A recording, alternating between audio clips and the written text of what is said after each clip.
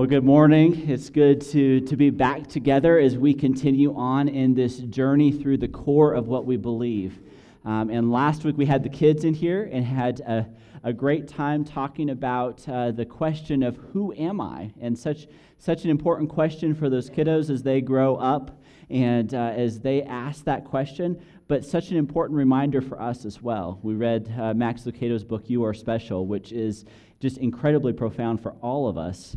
And it's disguised as a kid's story, but it's really for us as we think about how we view ourselves in how God views us and how often that gets twisted together. I want to go through these 5 core beliefs that we've gotten through so far and that we can spend some time remembering these and kind of going through these. Each one has a question that goes along with it, and so we want to ask that question, and then if you share in that belief, I want you to recite that out loud with us as we go through these. As we went through them last week with the kids, and I think it's important for us to go through them again. So the first question we asked is, who is God? Who is God? And this is our belief that comes out of that question of who is God. Let's read this together. I believe the God of the Bible is the only true God, Father, Son, and Holy Spirit. And so that answers the question of who is God, but then we have to ask the question of, is God good? God doesn't have to be good. And so we ask this question. We see, okay, this is who God is, but is God good? And so we share this belief, and we say this together. I believe God is involved in and cares about my daily life. How profound is that, to know that the God of the universe, the God, Father, Son, and Spirit, cares about me and my daily life.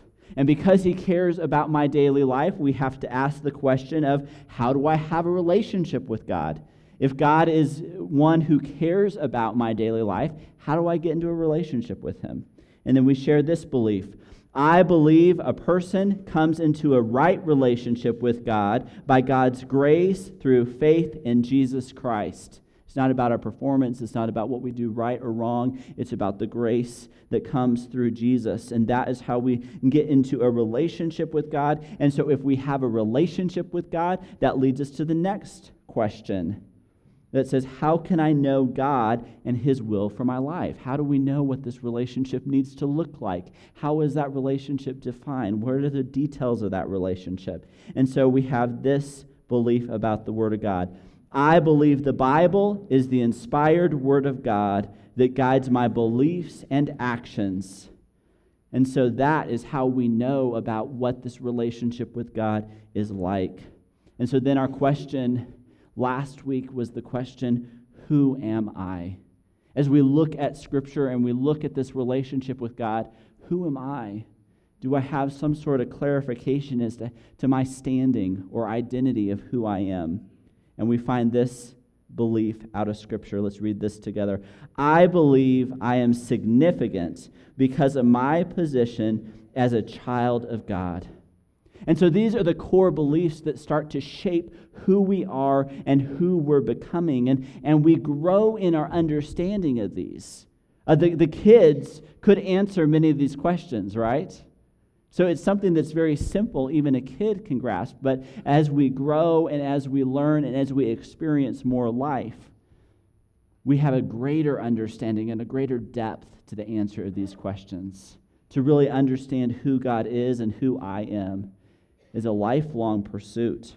And so we're in this process of trying to get from a place of intellectual understanding to a place of real heart understanding. And that's where belief resides, is in our hearts, not in our heads. And so we can have an intellectual pursuit of something and miss the point. Our life is not changed. We don't become any more like Jesus because of intellectual understanding. It has to go from there into our hearts. And so we're going to sketch out this person here. And there's nothing more intimidating than drawing in front of a crowd. So I did it. So for those of you who are close, I did a pencil outline to start with. So I cheated. But we're not talking about that now. Honesty's for a different day. All right, so So we've got this person here, and we're trying to be a person that becomes more like Jesus. And we have this head of ours, and we'll draw this little brain kind of thing in here. And so we do a lot, especially in our church heritage, right? We do a lot to get things into our brain. We want to understand something intellectually, and so we study it, and we study it, and we study it, which is a good thing, right? There's nothing wrong with an intellectual pursuit of something. And this is a lifelong journey. So the children can answer the question, is God good? They can say yes. And as we grow and as we learn, we gain a better intellectual understanding as we journey towards a greater intellectual understanding of who God is and who we are. And so we grow in that, and that is a lifelong pursuit. But if it stops at that mess of a brain, and it only resides there, then we're missing something. We're missing an important part of this because we have a heart. I didn't sketch that one ahead of time. We have a heart, and that's where belief resides. And so we're trying to get it out of our head and into our heart, and this becomes an incremental journey as well as we grow in greater belief as to who God is and who we are. And so we need to be growing as people in our hearts of what we actually believe, because that's where transformed behavior happens. That's where we become more like Jesus. And so for the last 5 weeks, we've been talking about things that are primarily related to our vertical relationship with God, who God is and who we are, and this vertical, upward relationship between the two. And today we're going to kind of shift into thinking more about what we believe about our relationships with one another.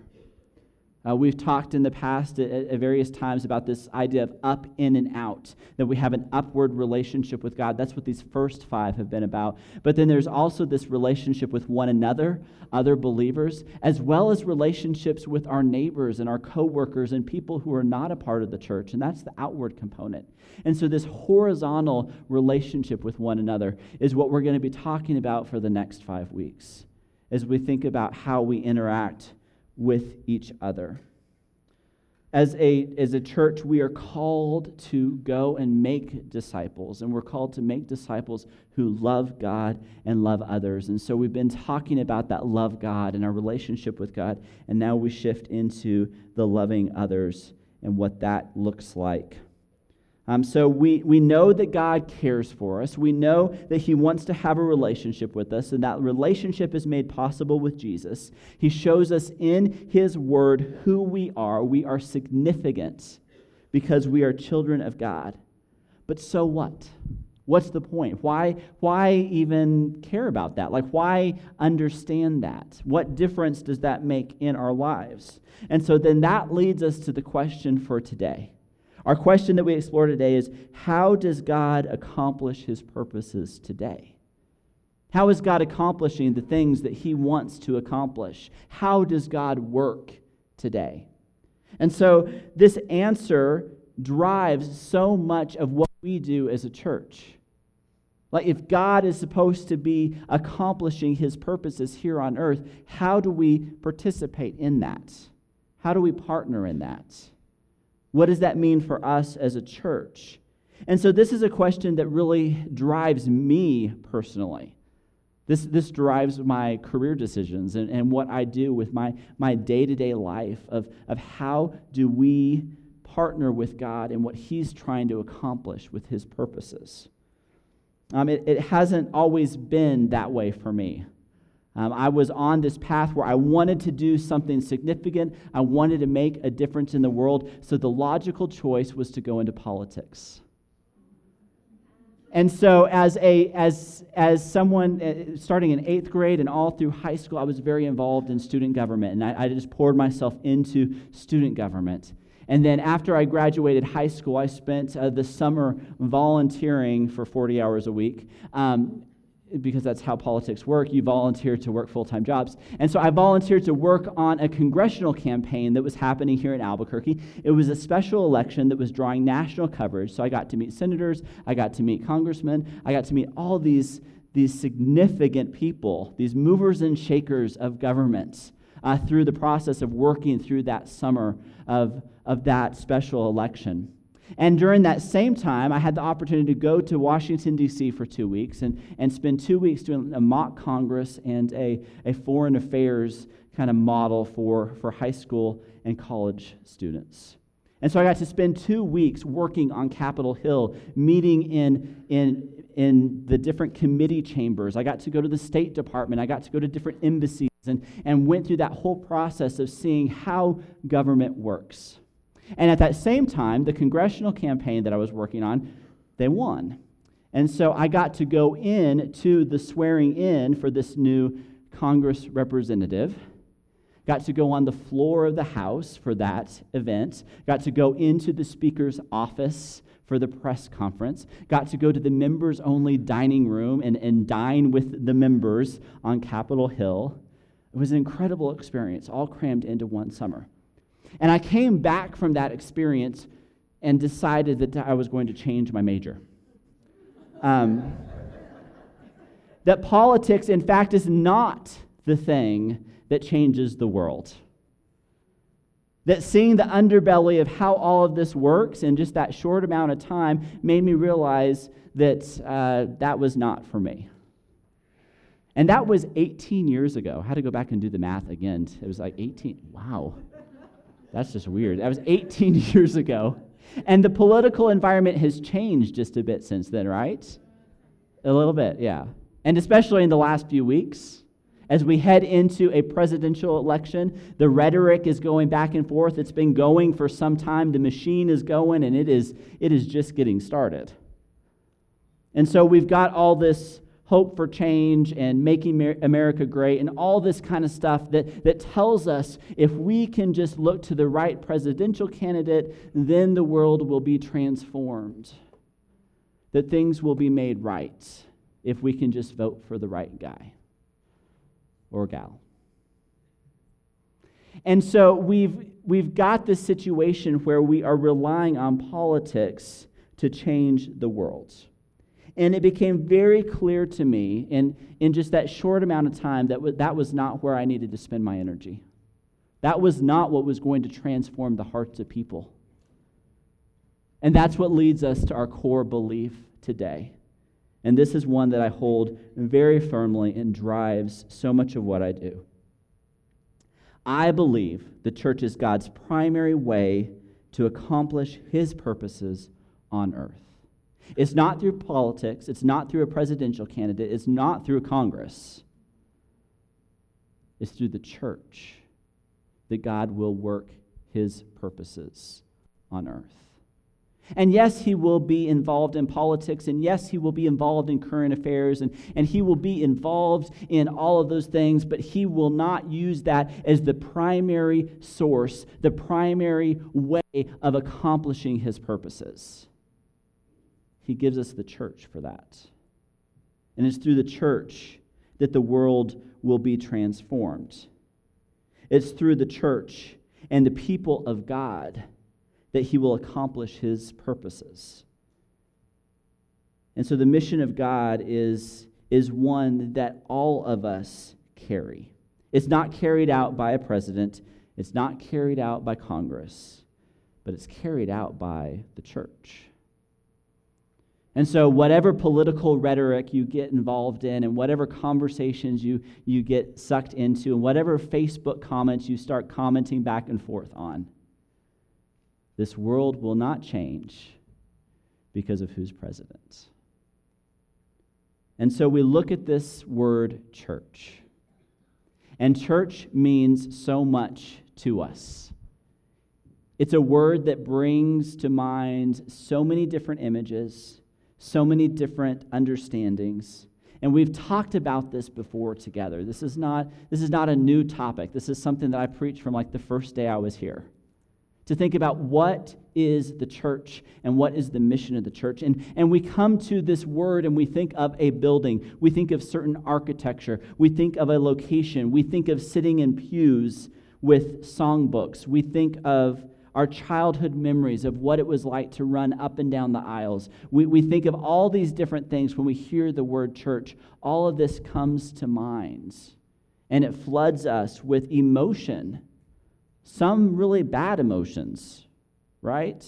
Some of us have been hurt by church. Some of us have been disappointed by church. Some of us have been in conflicts in church. We have seen things and been a part of things that makes us wonder, really, God, this is what you want to use? Like this is your plan? These people?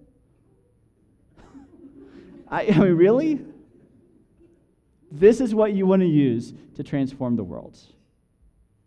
And so we think about this word church, and it just brings so much to mind. We talked back in November about the mission of God and how we join in that mission of God. And the mission of God is through the church. We read the story of Scripture and we see this narrative that unfolds, these phases of the story. We start with creation, where God creates this perfect environment to be in relationship with His created, made in the image of God. And then we see the fall of Adam and Eve and the brokenness of that relationship. And then throughout the majority of the rest of Scripture, we see this plan of redemption unfolding, where God is in pursuit of His people and wants to bring His people back into relationship with Him. And so we see through these cycles God's desire for us and His mission, His purposes.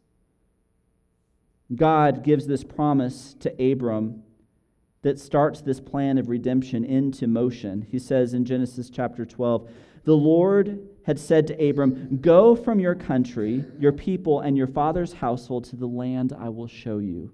I will make you into a great nation, and I will bless you. I will make your name great. You will be a blessing. I will bless those who bless you. And whoever curses you, I will curse. And all peoples on earth will be blessed through you.'" This is the promise that is given to Abram as God forms a new nation to serve His purposes. He forms this people and brings them together. And this becomes the beginning of the nation of Israel. And throughout the Old Testament, we see the ups and downs of what that story is, right? Things go well and not so well, and well and not so well, and not so well, and not so well, and well and not so well, and not so well, and not so well. As people are trying to find what it means to be in relationship with God, and then they turn their back on God and break that relationship again. And that leads us to the coming of Jesus. Jesus, this perfect sacrifice who comes to live and to be crucified and to be resurrected, all within a relatively short amount of time. And God continues His work. It continues His mission, His promise to bring blessing to all the world through Abraham and those that come after him. And so Jesus tells us what's next in that story, that He comes and He brings this opportunity to be back in relationship with God. And Jesus has this conversation with His followers in Matthew 16. This is one of my favorite passages right here, as it describes for us what the church is. Matthew 16, starting in verse 13. "When Jesus came to the region of Caesarea Philippi, He asked His disciples, 'Who do people say the Son of Man is?'" What's the gossip? What's going on? What are people saying about me? Laura and I have that conversation too often. They replied, "Some say John the Baptist, others say Elijah, and still others Jeremiah or one of the prophets." These are some pretty good guys, right? This is a pretty good list of people to accuse you to be, right? But then He says, "What about you? Okay, that's what other people are saying. What about you? Who do you say I am? And Peter steps up and responds for the group and says, you are the Messiah, the Son of the living God. What a confession. You are the Messiah. You are the one we've been waiting for. You're the one who is going to bring redemption. You're the one who's going to bring salvation. You are the one we've been waiting for. And Jesus replied, blessed are you, Simon, son of Jonah. For this was not revealed to you by flesh and blood, but by my Father in heaven. And I tell you that you are Peter. And on this rock I will build my church, and the gates of Hades will not overcome it. I will give you the keys of the kingdom of heaven. Whatever you bind on earth will be bound in heaven, and whatever you loose on earth will be loosed in heaven. Then he ordered his disciples not to tell anyone that he was the Messiah. And so they identify Jesus as the Messiah. And Jesus says, yes, you've got it figured out. Don't tell anybody yet, but you've got it figured out. And it's on this confession, it's on this group of people, however you want to interpret this part of Scripture here, but it's on this that I will build my church. I'm going to build my church on this. And so Jesus gives us a promise here, a promise that the church will be formed and nothing can beat it. Nothing can beat the church. How great of a statement, how great of a prophecy is that by Jesus to say, this church that I'm forming, it doesn't matter who's president. It doesn't matter who's king. It doesn't matter what country is in power. The church is going to outlast all of those things. It doesn't matter if Trump's elected or Hillary or Sanders or whoever. The church will continue. Because even the gates of hell, which is worse than all of those candidates, regardless of what you think, the gates of hell will not overcome it. So anything less than hell will not overcome it as well. And so I just want to offend everybody today, right? So I don't care which candidate you like. They're all, everybody thinks something about the other one. All right. I'm an equal opportunity offender. So Jesus' response to this confession is so powerful to say that I'm going to build something here. And now this word church, we've talked about it before. It's this word ecclesia. It's this idea of a gathering. It's not a building. It's not an institution. It's not a form of government.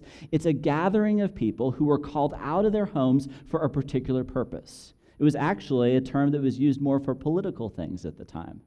To say people were called out of their homes to be gathered together for some purpose. And Jesus is saying, I am going to call people out. I'm going to gather them around for my purposes and for my mission. And that's what the gathering of my people will be. And nothing will overcome this gathering. And so God's mission is for all of us. He calls us into this place, not into a building, not into a denomination, not into a certain label, but he calls us into his mission to fulfill what was promised all the way back at Abraham, to bring blessing to the world. And we are used in that mission. And so what an incredible prophecy that Jesus is making here, that I will form this church and it will outlast any king, it will outlast any government, and any nation it has, because it's been going on for 2,000 years. And now there are 2.4 billion people who call themselves followers of Jesus. What started with just a handful of people has outlasted every king, every empire, every government since then. And we are a part of the fulfillment of that prophecy. We're a fulfillment of that promise that has been given to us. It's a promise that is given, but it's also a promise that has purpose. After Jesus is risen from the dead, he meets back with his followers and expands some on what this church is all about. In Acts chapter 1, verse 8, he says, "But you will receive power when the Holy Spirit comes on you, and you will be my witnesses in Jerusalem and in all Judea and Samaria and to the ends of the earth." And so we have the promise of the gift of the Holy Spirit that comes and empowers this church, this gathering of people. But there is also a purpose. There's a purpose to be witnesses to the ends of the earth. That gathering here is not just about having a cozy little hangout for Christians. It's not about being comfortable. It's not about doing what feels right for us. It's about being a part of the mission of God. It's a gathering of people called out of their current place, called out of their comfort zones, called out of their homes, out of their self-centered lives, into the mission of God. That's what he calls us into. And that same promise, that same purpose is given to each of us.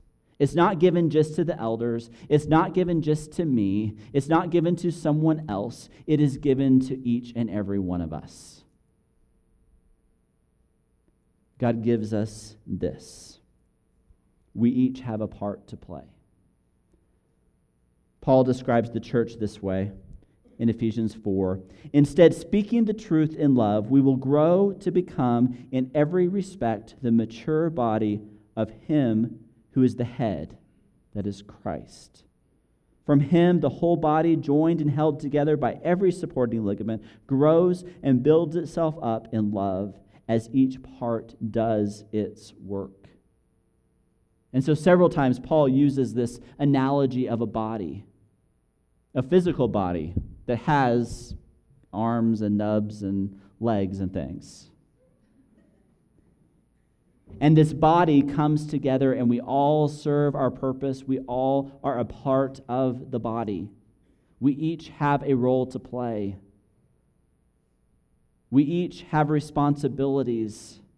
We each bring together our own time and our talent and our treasures for the purposes of God.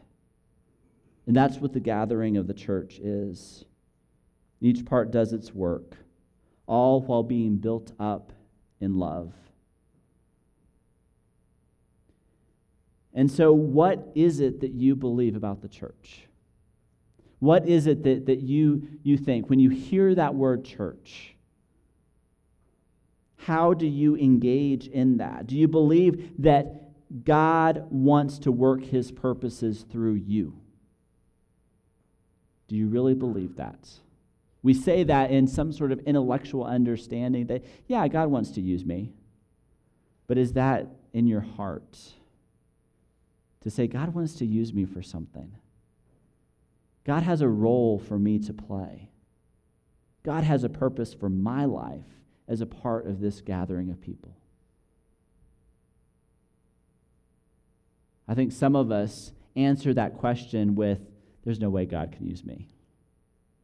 I'm too fill in the blank. Too old, too young, too poor, too rich, too whatever. Not trained enough, trained too much, too busy, not busy enough. Whatever the answer is to that fill in the blank as to what the excuse is as to why God can't use me. God can use each and every one of us. He's called each and every one of us into that. He's given each one of us a talent, a gift to be able to participate in that.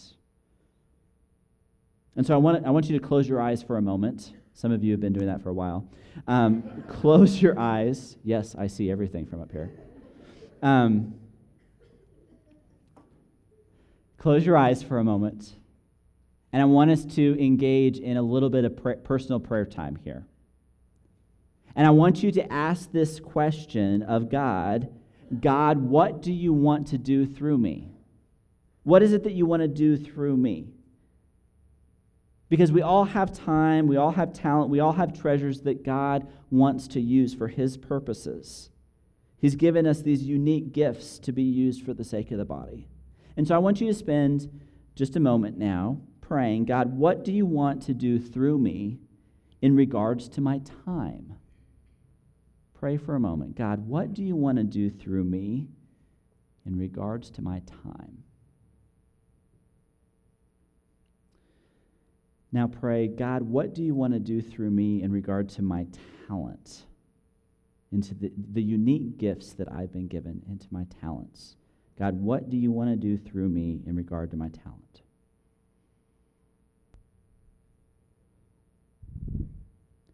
And then finally, God, what do you want to do through me in regard to my treasure?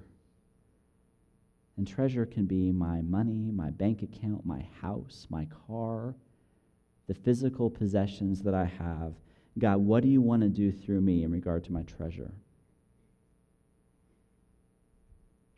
God, I pray that you will continue to challenge us and show us how we can be good stewards of the things that you've given us. God, we want you to use us. We want you to use our time and our talent and our treasure for your purposes, for your kingdom. And so, God, continue to convict us and show us how we can do that. Give us answers to that question. It's in Jesus' name we pray. Amen. So I want to challenge you to continue to pray that prayer. God, what do you want to do through me? God, what do you want to do through me in regards to my time and my talent and my treasure? Because we all have been given a unique amount of each of those. Some of us have been given very little time because of our season of life. Some of us have been given a lot of extra time because of that season of life. Some of us have been given tremendous talents that can be used in ways that we're not using them. Maybe we're using them for very selfish reasons or for selfish gain. Maybe we have talents that could be used for kingdom purposes. And then maybe there is treasure that we have, and maybe it's dollars. And this is not a guilt you into giving more into the offering plate kind of talk. This is what treasure do you have, and how will you use that treasure for the purposes of God? Maybe you have a home and you have not invited anybody into that home for dinner in a very long time. And you need to use your home and invite somebody over for dinner. Something as simple as that. Use your home. Use the resources that God has given you for his purposes. So God, what do you want to do through me in regards to my time, talent, and treasure? Because God is using us, this gathering of people, to serve his purposes in this location, in this neighborhood, and in this city. And I am convinced that everything that we need to do what God has called us to do, he will give us. So if you look at the offering numbers and they're low, then that's what we need. God has given us all of the people. God has given us all of the resources that we need to do what he has called us to do. And that just takes an act of faith that I'd struggle through. Because I always want more. If we only had fill in the blank, then we would be able to fill in the blank. God says, no, I've given you everything that you need. I just need you to be faithful with what I've given you. Last November, we celebrated 50 years of worshiping together in this location, and it was the anniversary of a building. It wasn't the anniversary of a church. It wasn't an anniversary of the people of God. It was an anniversary of a building, and a building is a tool that has been used for incredible purposes over the years. This building has been used in incredible ways for 50 years. But it is only just a building. The building is not the church. The people who gather here, we're the church. And the work that we do and the resources that we bring together through time, talent, and treasure, that's the work of the church, not a facility. And so as the group that gathers here at 7201 Montgomery, we are a part of God's mission. We are a part of what he's doing in this neighborhood and in this city and in this world. And he has called us to be a unique representation of that mission. And it's unique to this time. It's unique to this location. And we take the mission of God very seriously. That is what we are called to do. We're not bound by tradition. We're not bound by building. We are bound to the mission of God. That is what we're called to. And so we pray and we wait and we work as God's purposes continue to unfold in front of us, as we see him at work and moving in different ways. And God's purposes are still unfolding. They are still being revealed to us. We aren't just here to sit in the pews. We're not here just to wait until Jesus comes back. We're here to do something and to be a part of the work of God. And so I believe that this world absolutely needs the church. More than anything else, it needs the church. More than any political party, more than any government structure, the world needs the church, and the church will always prevail. The church always wins. That's God's promise to us, and that's God's promise for change. It's not about the institution of the church. It's not about the building of the church or the leaders of the church. It is about the people of the church, every single one of us, gathering together, embracing the mission, and pointing people to Jesus. And so if you believe that, let's stand together and say this together. I believe the church is God's primary way to accomplish his purposes on earth. Amen. That is what I believe, and that's what drives me and keeps me going through the work of the church in all of its ugliness, in all of its dysfunction, in all of its quirkiness. This is what God wants to use to transform the world. We're going to spend some time praying together. It's an opportunity for us to lift one another up in prayer, to encourage one another, to help hold one another accountable. If you think God is telling you something about how you need to be using your time, your treasure, and your talent, share that with somebody and have them hold you accountable to that. To speak it means you will take the steps to actually make it happen. Those are steps that we take to get things back into the heart instead of just stuck in the head. And so I want to encourage you to go across the aisle to gather your family together, to gather your small group together. The shepherds will be down front. You can pray with them as well. This is a time for us to encourage one another through prayer, through whatever circumstances we find ourselves in. Let's pray together. God, we thank you so much for your son, Jesus. We thank you for the relationship that we have with you through him.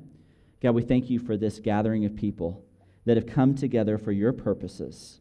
God, I pray that we will be faithful stewards of that call, that we will be faithful stewards of the mission that you have given us, and that we will give everything that we have to your purposes because you have given everything that you have had to those purposes. God, we thank you for that. It's in Jesus' name we pray. Amen.